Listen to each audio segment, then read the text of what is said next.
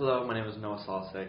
I'm a student project manager for the event, the Call Out Project, Artist in Conversation. Today I had the pleasure of interviewing Ronee Penoi, a writer, producer, and activist who is one half of FLORA Musicals, a theater company that will be speaking at our event. Ronee, thank you and welcome. I'm very happy to be here.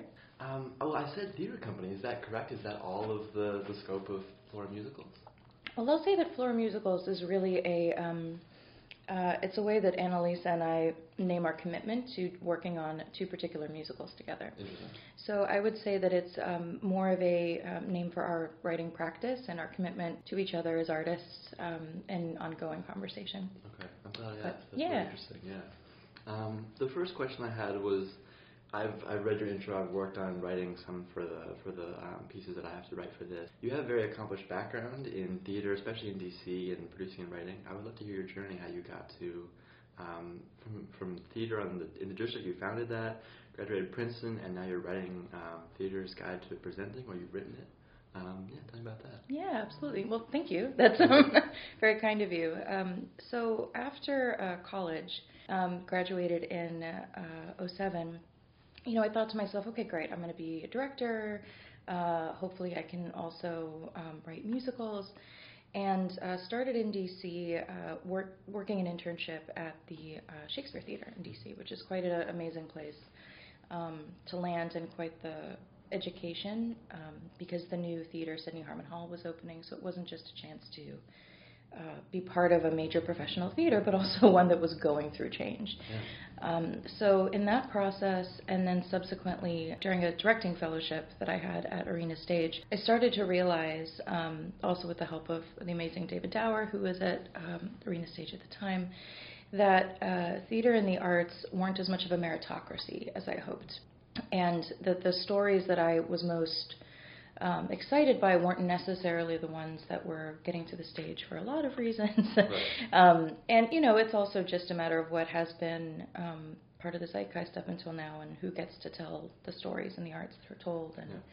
And the way that systems of generational wealth mean that the folks who have the ability to have the time and resources and education to be able to write musicals may look a little, different or has looked different. Yeah. So I was really intrigued by that, and that's kind of where my producing bug came from. I never kind of came into it from the standpoint of, I really like spreadsheets, although I don't mind a good spreadsheet.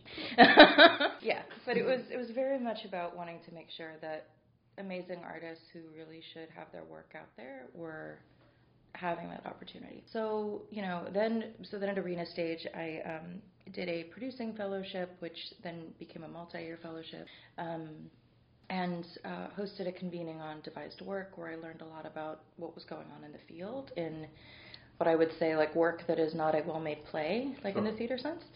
And from there, got a great education touring with Anna Deavere-Smith as an ASM. What a wild ride. What a great education. And, learned a lot about touring and the specific nuances of what it means for an artist to be on the road. Yeah. And the specific needs and sensitivities that come with that you don't know unless you've kind of, been that person who, is waking up on day 116, of the show. Yeah. So after all of that, I landed at Woolly Mammoth as producer in residence, which was a really great time, and that's where I did work with the Producer's Guide to Presenting, looking at a smaller producing theater like Woolly Mammoth, and I mean small, I mean more, I guess, mid-size in comparison to a lot of the theaters in this country, to say, okay, the theater is predominantly like a writer's theater and one that really uplifts new work and completely produces it from scratch. But there are also a lot of artists who are making awesome work in the field that producing theaters could be thinking about presenting them as a way to offer some variety. And some of that has been happening, but that guide was really speaking specifically to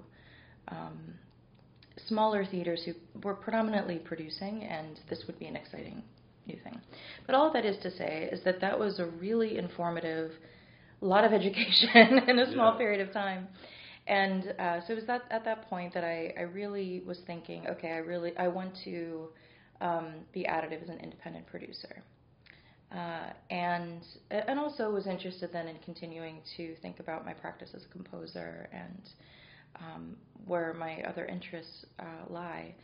So in a very roundabout way, it goes to show you that you never know where you spend your time if it's going to end up being really meaningful to you, is I took a job at the Consensus Building Institute in DC, which is a facilitation and mediation company, predominantly does environmental and land use work. And I thought, like, that's going to be a great, a great thing to help me pay the bills while I start my new business, Theater from the District, which was hoping to support DC-based devised and ensemble work.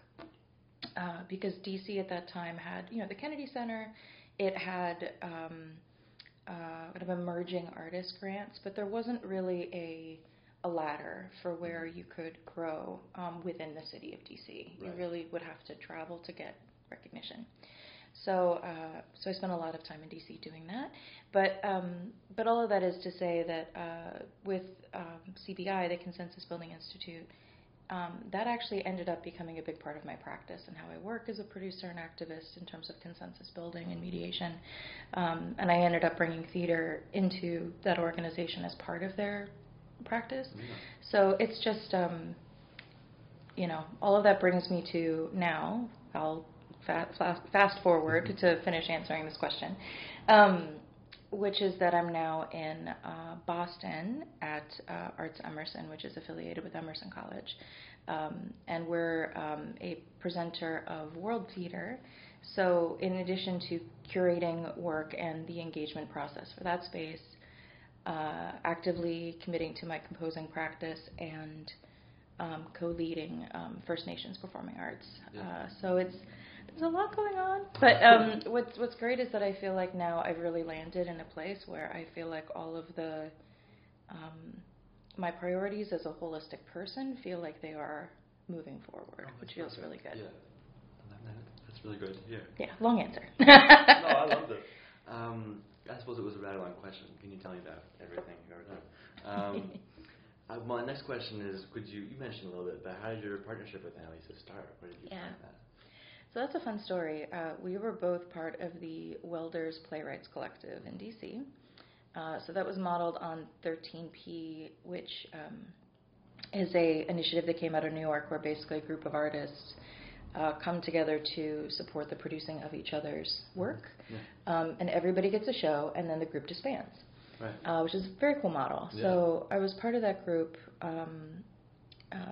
in DC with Annalisa, and very quickly we realized that not only did we have similar styles of producing and communication, but we also had very similar values, especially in climate justice and very community engaged work. And not even say that basically the arts can be a major part of moving the needle on civic transformation, as opposed to just talking about civic transformation. Right. And there's like a subtle difference there.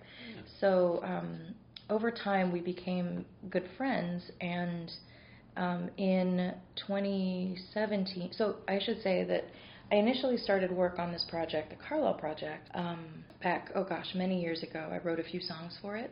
And then the, producing bug kind of, took over, and I really put a lot of my energy in that service kind of space. But then after my father passed pretty suddenly in 2016, and my sense of like my relationship to being Laguna Pueblo and Cherokee, and I really had gone through a journey in the last 5 years of my father's life and really digging in a lot more into what that meant. Yeah. And so it felt like after his passing that I needed to put new energy and commitment into completing this, not just because I wanted to make an artistic work about it, but also because I felt like there needed to be some kind of work of healing in this space, and it's also part of me honoring my father and my family. So when I realized that that's something I wanted to do in 2017, my first phone call was Annalisa, because she's an incredible writer and gifted playwright, and just a passionate, loving human being. exactly the person that you want to be on this kind of journey with. And so thankfully she said yes. And so we've been both working on that and another musical in development, #Resist. Very different, very funny, very scathing. And so since then we've been actively working on these musicals together while we also hold other passions and commitments in other spaces as well. Well, I guess that brings me to why Carlisle. I mean, you've kind of spoken about that a little bit, but it's also not a one-off thing. You said in your bio you're writing a musical about the Carlisle Indian Industrial School in a separate sense, I think. And I want to know, like, this is the first school, but why did you choose this school? Yeah. So I have a personal connection to it, which is that my great-grandfather, Mark Penoi, attended Carlisle, and he then he was born in Laguna Pueblo. So he, put on a train by his dad, came up here, and after he graduated, moved to Oklahoma to work for the BIA, like many did.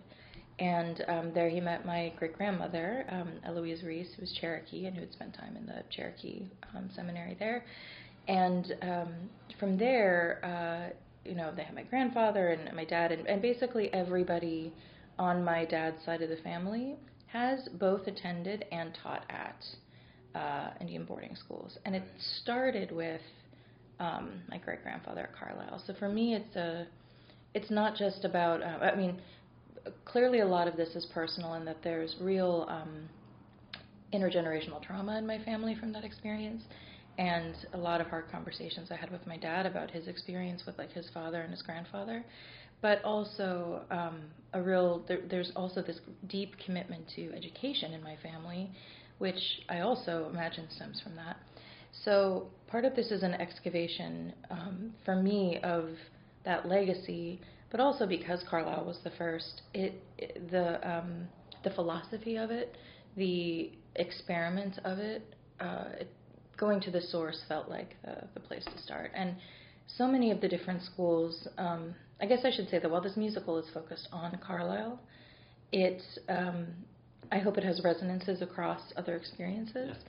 But rather than taking kind of a survey approach, we really tried to dig into the real focus on Carlisle and the legacy of Carlisle today to living Indigenous peoples. No, I understand that. Yeah, absolutely.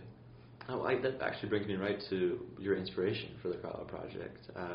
There's a selection of powerful songs, but I'm curious to hear who you looked for in terms of artists or art. Yeah. So I have a lot of influences, but Sure.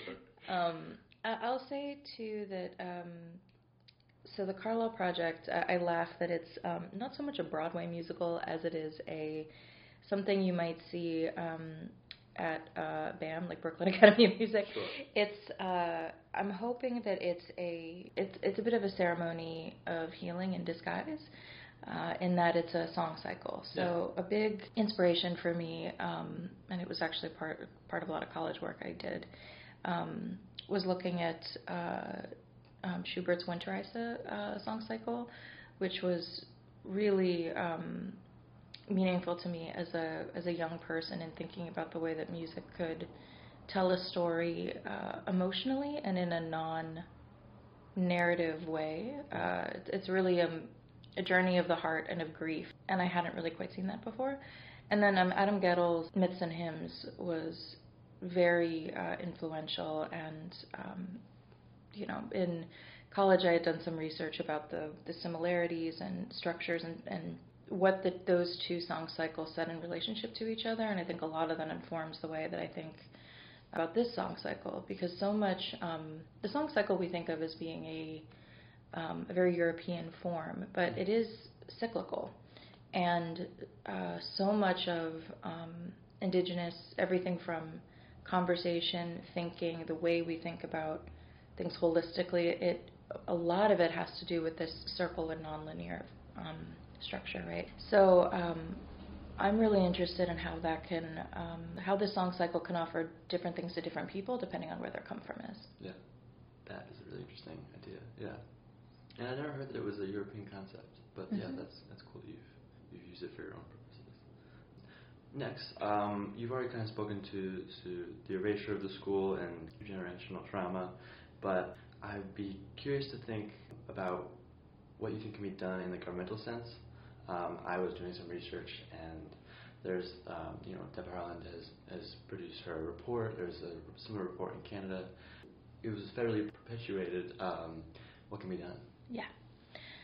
So I'm over the moon that Deborah Holland is in the position that she is and that she's taking on this effort 100%. Yeah.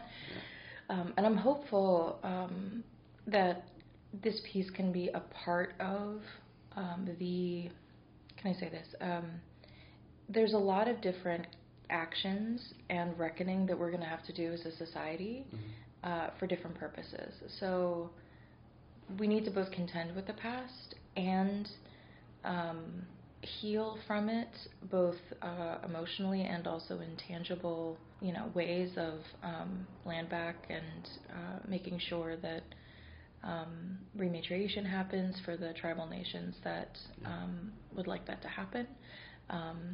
There's 574 federally recognized tribes, so there's distinctions there. But as we reckon with the history,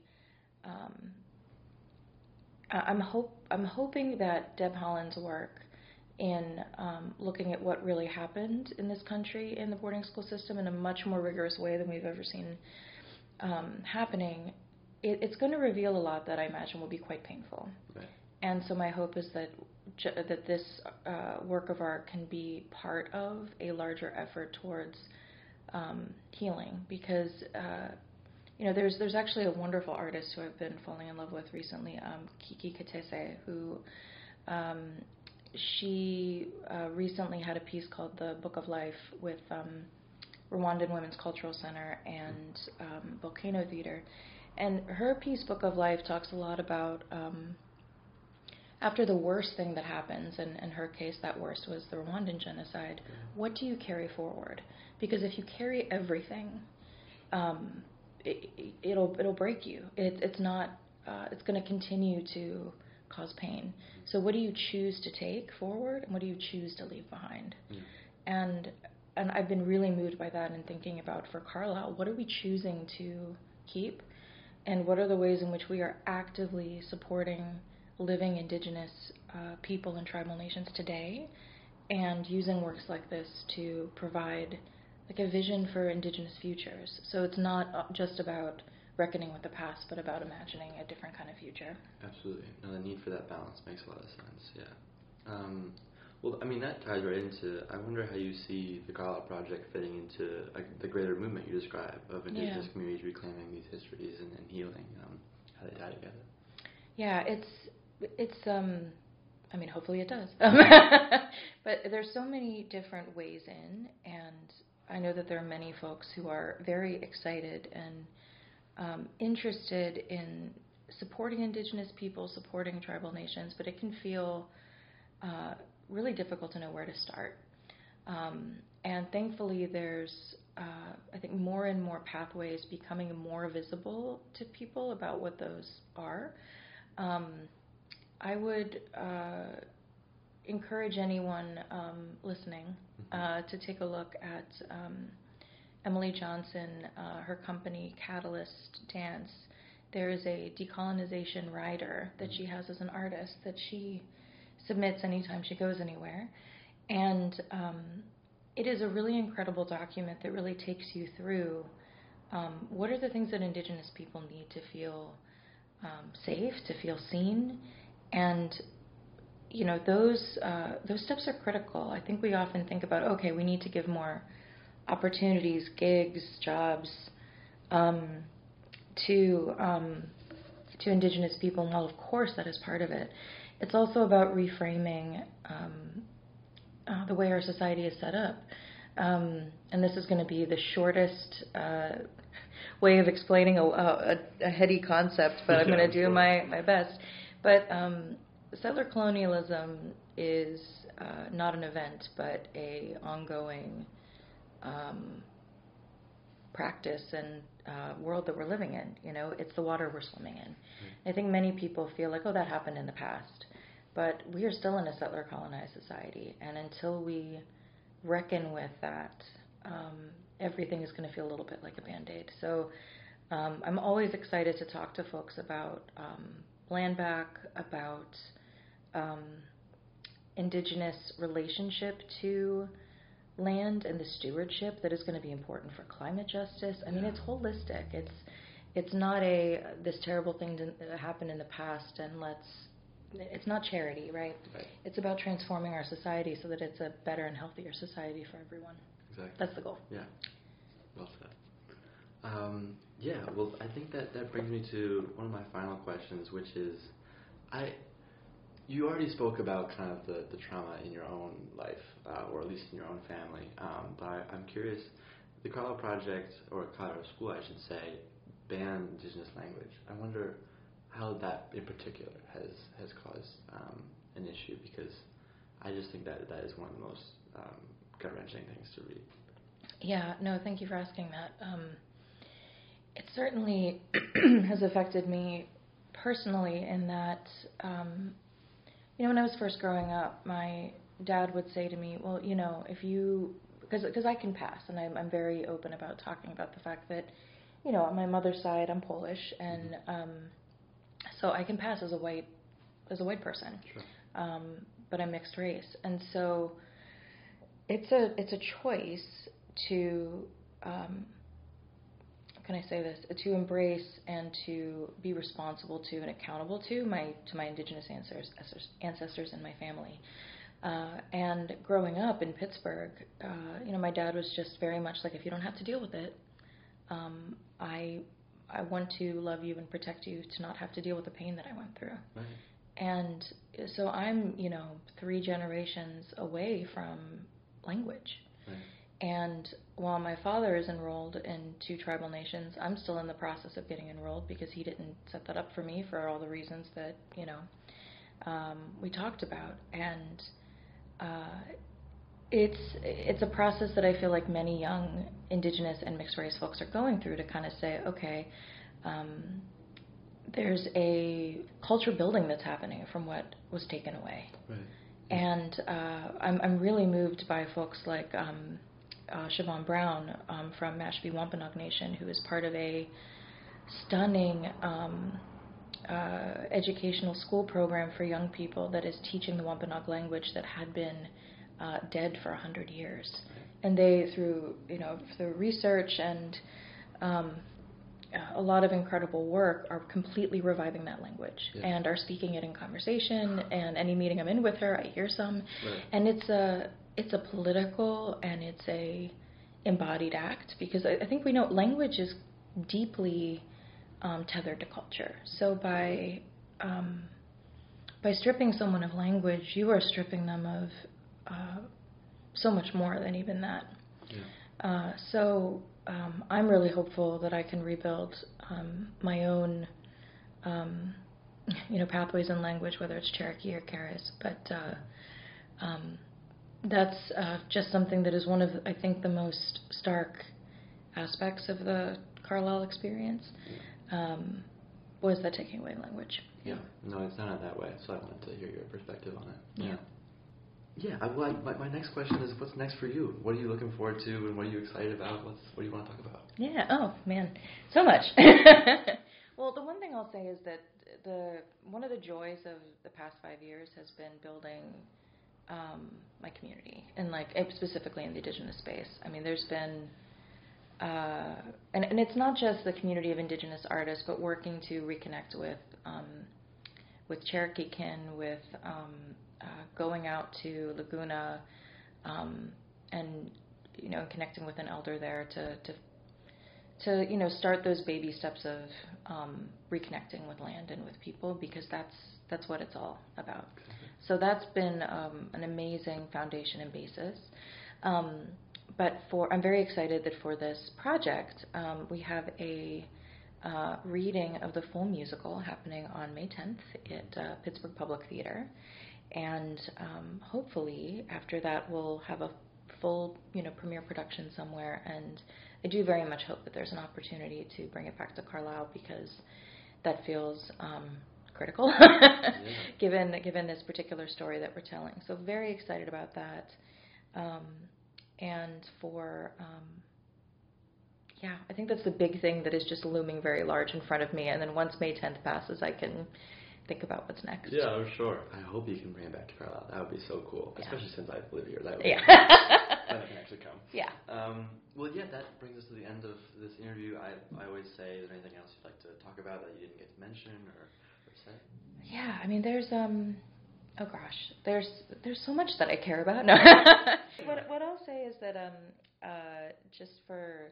just to uplift it, because I feel like it's often not uplifted, is the intersection between everything we're talking about today in terms of art practice and indigenous rights and sovereignty with climate justice. I feel like in this moment, racial justice and climate justice and indigenous rights and economic justice and accessibility all get kind of siloed. Yeah. And really they're all part of building the more just world we want to see.